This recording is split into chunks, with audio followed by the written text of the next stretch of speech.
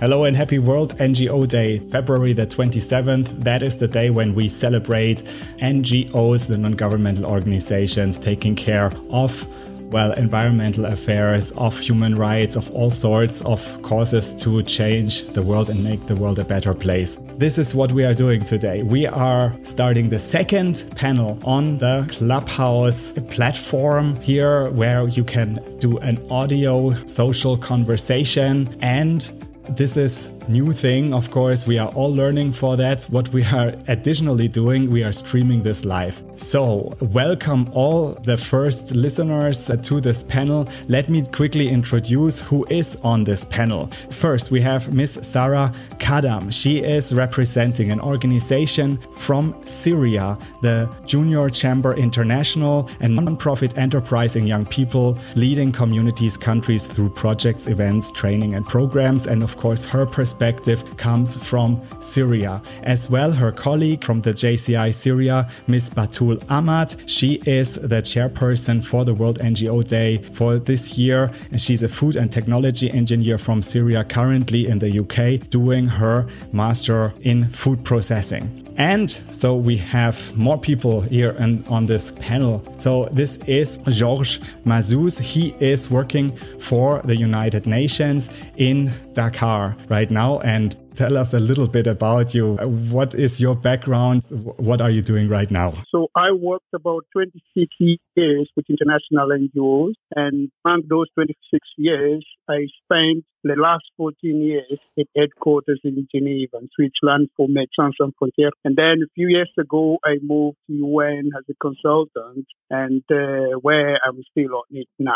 Thank you, George. Right. And if I may ask, because you're bringing in so much experience, also from many perspectives, what would you say with your overview right now? Where do we stand? How powerful are NGOs these days, or how weak are they? Interesting question, because recently, 1 year ago, I worked in a research about the way NGOs work. And then last year, I also, during the COVID period, I also observed issues happening with NGOs in different countries. So then we realized that there were issues with the value chain, that most of NGOs, the value chain broke by the moment we had lockdown in many countries, in Western countries. Some of the international staff were being called back home, repatriated, I would say, due to the pandemic because of the uncertainty. So what happened is that some of them could manage to keep the operation going when they move the staff, but most of them, they have a sort of disruption in their value chain. That means there were certain activities or projects that need closed down due to the sudden,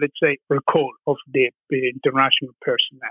Thank you very much. So when COVID is over, how would you say, what's their situation, these organizations? Well, to be honest, all are predictions. But what it tells us now is that what may happen is after COVID, there will be lots of new requirements, but not real new requirements. The requirements, they were already there before, but were not emphasized by donors before. Nowadays, visibility is more than that. Nowadays, visibility is about data. To say from the amount of funds that you got, how much you spend there and there and there. That is something that becomes as new when NGOs were not used to. And then that is one. Another one will be a kind of real-time reporting system. I mean, donors will not wait again for a year to get feedback about what is happening on the ground. They may probably we need to have that information, let's say, more regularly than a year. It can be 3 monthly, can be monthly, can be all the time. I mean, NGOs will be required to have technology in order to process information and make it available to donors, sometimes make it available to the society we're working with. So those are major changes that we are facing. And if I may give the word to Batul Ahmad, Sarah Kadam, the two panelists from the JCI Syria, what would you say, how deep in distress are NGOs, is the NGO sector, especially in Syria? First of all, hello everyone. Happy World NGO Day. after the war, after 10 years of it, and after the corona pandemic, the economic situation is getting worse here because the Syrian currency is plundered beside the US currency. So I will talk now about JCI. We are volunteers, so JCI is voluntary work and it's non-profit organization. Now we are facing difficulties finding the funding for our project. So the other NGOs, their funding is reducing because of the effects of the pandemic here. It's certainly a situation in Syria that is even more extreme. Well, the challenges right now, what you see NGOs have to face in Syria and maybe also from the world perspective, because JCI, Junior Chamber International, is a big network of NGOs. So how challenging is the year 2020 and 21? I can talk about the NGOs now in Syria that actually they play a bigger role now, and they are a main part in the community beside the private and the governmental sector companies. So they have a big role now, and for us, like JCI, our mission is to provide the development opportunities that empower young people to create positive change. So that's the perspective that we work on every time we start a project or we want to do something. When the pandemic starts, we stopped everything, all our activities, and we had to move online. It was really hard for us because maybe there's a slow internet, some lack of the tools that we have not very much developed because of the war and its effect. We could manage, and we have done some trainings online, and we could do meetings online, and it was a really good thing to do. So for me, the pandemic helped us a lot to develop in a domain that we didn't think about earlier, maybe, and we could communicate with people from around the world. This pandemic has good effects and bad effects for me. Yeah. It's true, there is always a chance in the crisis, isn't it? So I think in Chinese, the word crisis also means opportunity. And we are now, of course, at this point when distress is also leading us to find new creative solutions. The mission is definitely there. Also, the mandate, as again, George also pointed out, that the making it happen, the process view is difficult. But as you say, Batul, that you have been working on a lot in, educating yourself and the organization members, trying to become savvy in the way how to reach out through digital means. I think this is something that will play in your favor now and make it possible to also reach out to potential donors and supporters. I would say in a conversation with Martin, actually, who is in the audience right now, the question was, how can young and new donors be involved? And so, of course, it would be nice to have all kind of big money donors, big foundations or something to get involved and having big chunks. If I may add from my perspective as a digital marketing campaigner, it is always nice to reach out through a paid advertising, of course, and to say, okay, we have a targeting and we want to target people from 35 to 45 and let's pay money for it. And these are the keywords. It is okay, but on the long lasting and the sustainable way to actually build up audience, and it's quite close to the idea of also building up supporters for the mission of a non-profit organization, is to really involve them in the cause, in the idea, in the giving them the content, giving them the real transparency, what is going on. We are all talking about the storytelling in social media these days, that it's not so important to just post something, but also to really tell a story, to involve people. And I think this is what NGOs can really do, so that they are on the grounds, they have a story to tell, they have something that they could share, and as we are doing it right now as well. And so this is something that I would say you are on the really right track at JCI when you are building up your digital capacities like this. Would you like to add something, Sarah or Batul, to that? Actually, for us, we have adapted to this big change immediately, and really we wanted to build our skills till we know how we can contribute with the community. So for us as the members, we had maybe like Photoshop training. It helped us a lot for our media team. We built our team. We had more members involved in it, and we have done a project that's called Yalla Freelance, which is about telling the people and helping the community to be introduced to freelancing and working on the internet. So it was really nice. It was a good opportunity actually to us to do something new and think out of the box, not only go on the ground and work with the locals. So we had people contributed with us from around Syria and outside Syria too. So it was really nice, and I think we can all do it in that way somehow. If we had the Munich, maybe we can build our skills and benefit from it. So it's good. So thank you very much for this point of view. And yes, Martin Georgi is also in with us. And Martin, we were talking about the fundraising point of view. Could you quickly introduce yourself and your experience?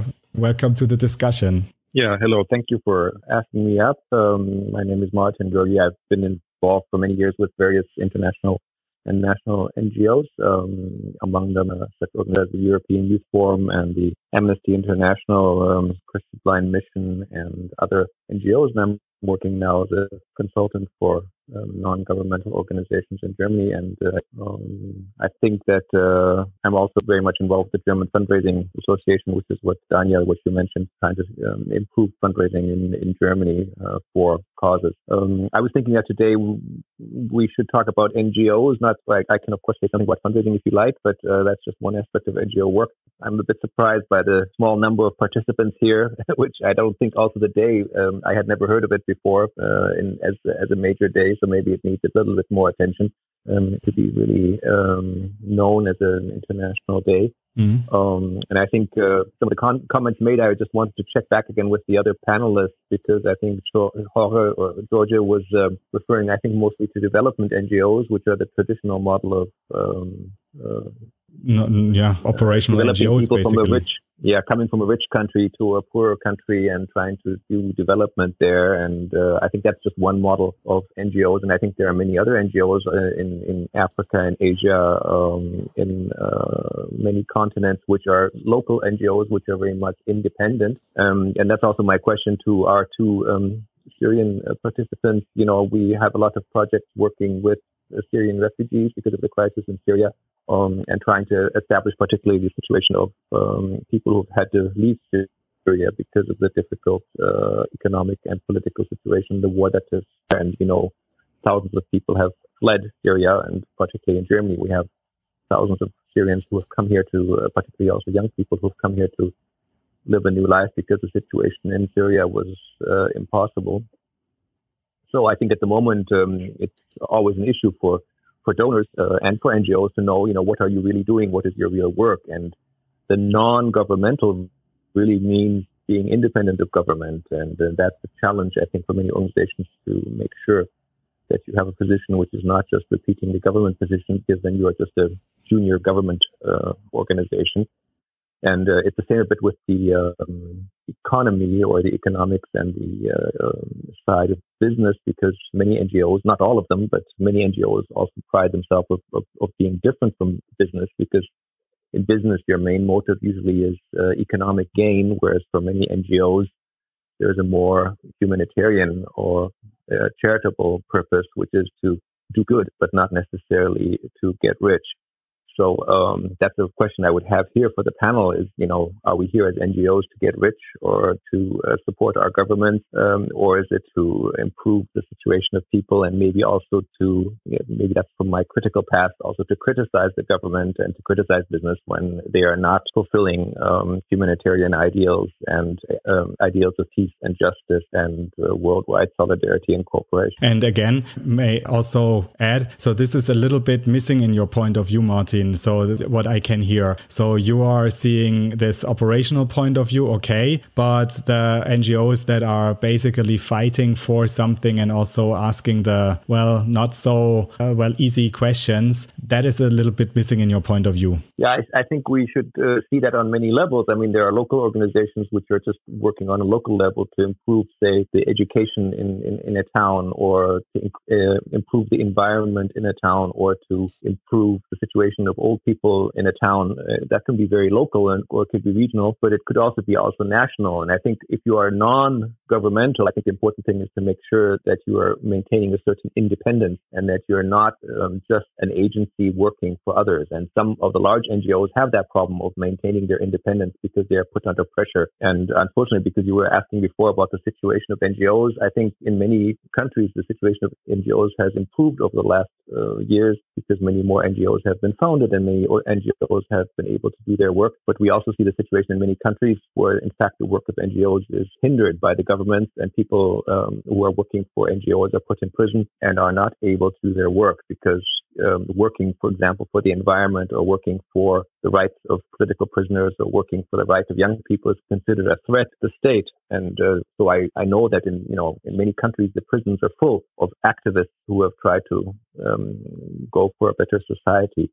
And we use the expression shrinking spaces for that, because in many countries, the maneuver, or the ability of organizations to work has been restricted by laws, that we should honor the people who are not just fighting for themselves, and not just fighting for their money, but they're actually fighting for solidarity and for improving the situation in their countries.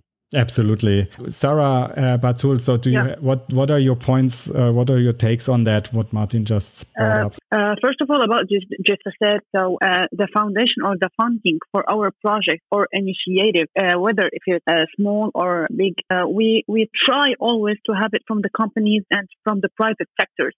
So that's how we collaborate with the companies and with the private sectors, because as an organization, we cannot take a funding or have a funding from another NGO. So JCI is a non-governmental and a non-profit, and the funding for JCI is not from the other nations or other NGOs, because here in Syria, the NGO cannot take money from another NGO. There must have like association or something between them to give the money, to give us the money. Just would like to react a little bit if we have a few minutes, Bennett, okay? Sure. I would like to react to a few points. Some of them were asked by Martin at some point. One was difference between international NGOs and national NGOs in the way we act and we get found. And then another one was about the independence or freedom towards pressure from donors, whoever can be government or not. So there are things here when we talk about NGO that most of the time we assume as taboo, we never talk about, is the funding. And then the other one is what we call the independence or freedom from pressure. I believe most of organizations that have some pressure, they will have at some point pressure. At any given point in time, they face pressure, depending where most of their funds come from and the agenda they address. And then which fund they use, which fund they get, I think it depends on organization philosophy, mission, and what they believe and what they stand for. Then I won't go to that because every organization has its own specificity and that. But we will come back to the difference between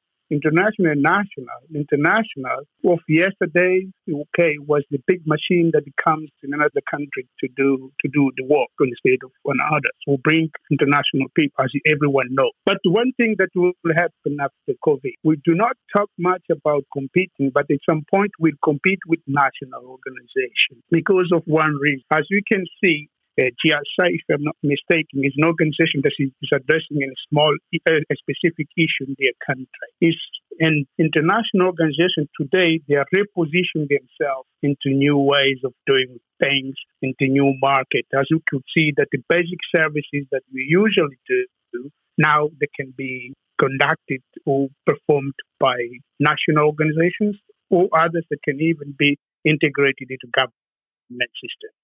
I would like to ask you, Martin. So Theresia is asking, what role does social media and especially live broadcasting and marketing in the young generation play to make aware of your purpose and the work you do as an NGO? What is your point of view when it comes to these tools in the fundraising? Well, social media has become more important over the last years, but it quite frankly is still playing only a small percentage of the overall income. For young people, of course, social media is much more important than for the older people. And in terms of raising awareness of and actually getting people involved, and that's then talking about activism much more than finance, I think social media have become quite important. But still, in terms of the overall market, it's still playing not the biggest role. It's increasing strongly from year to year, and it will become more important over the next 5 years.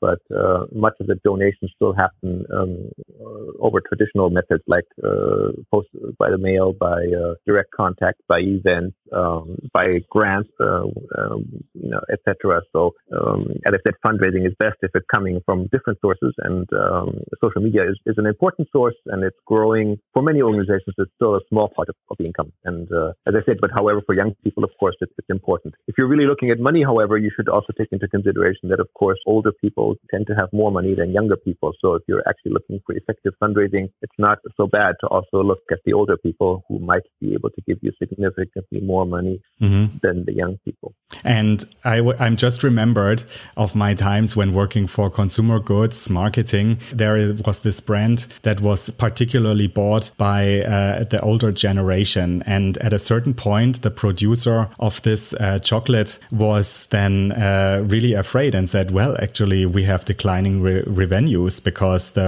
older generation is kind of not that strong anymore. So there are less people buying it and new people are not coming. The size of the donations is leveling this out. But could we be in a similar situation that we are a little bit neglecting the younger generation and we are not feeding new donors and new supporters to NGOs in the long run? Well, I don't know how much more time we have here. I think that's an issue we could discuss for at least 45 more minutes.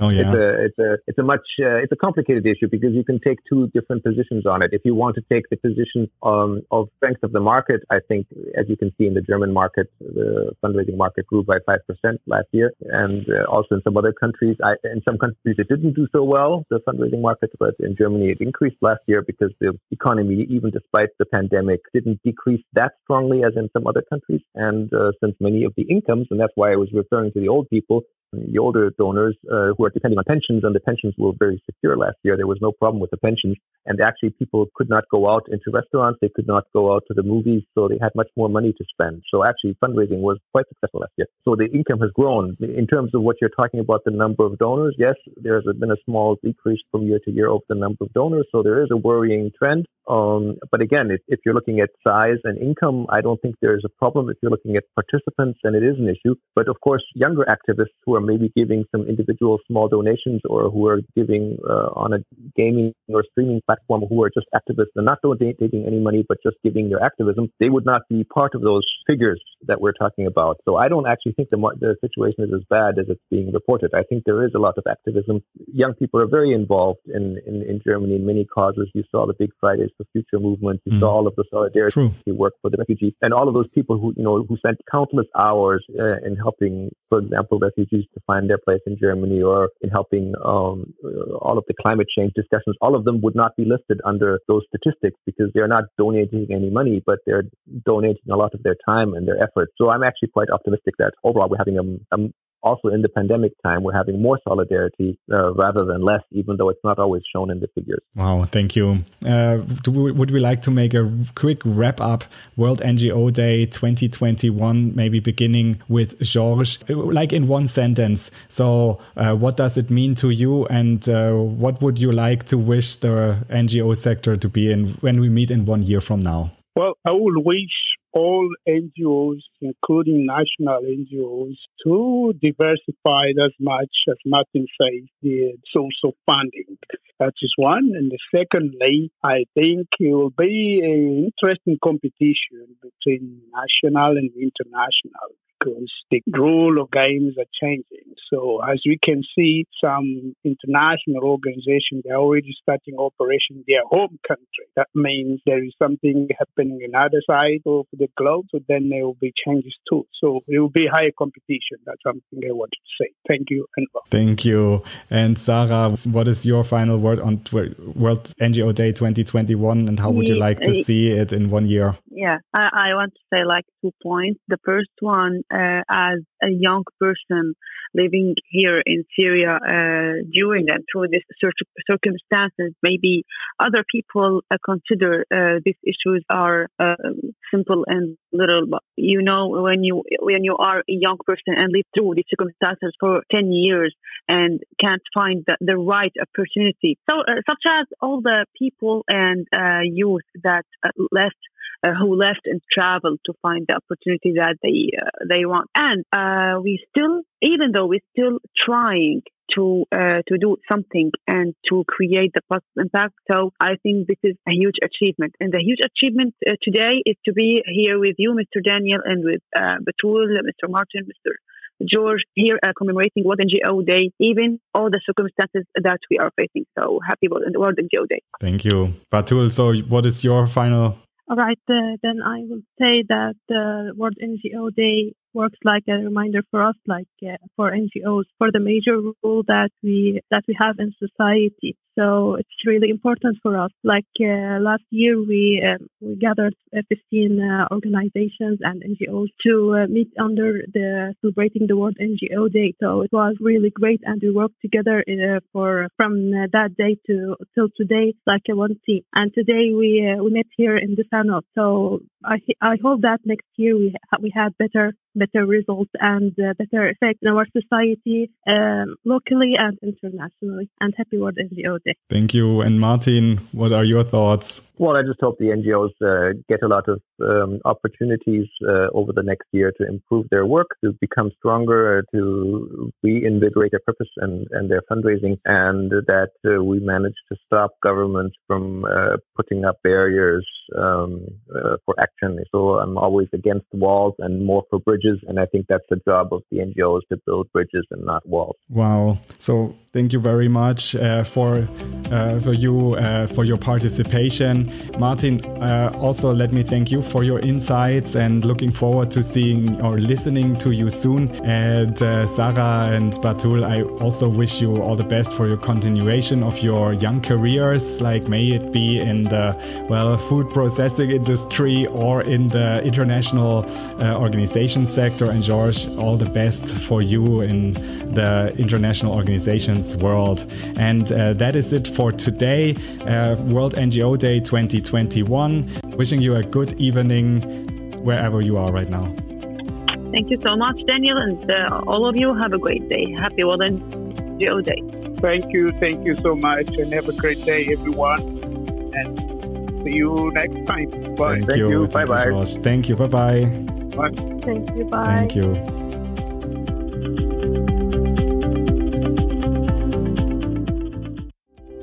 I'm Daniel Schwenger in Geneva, Switzerland. What trends are shaping your environment? Would you like to reach out through a podcast?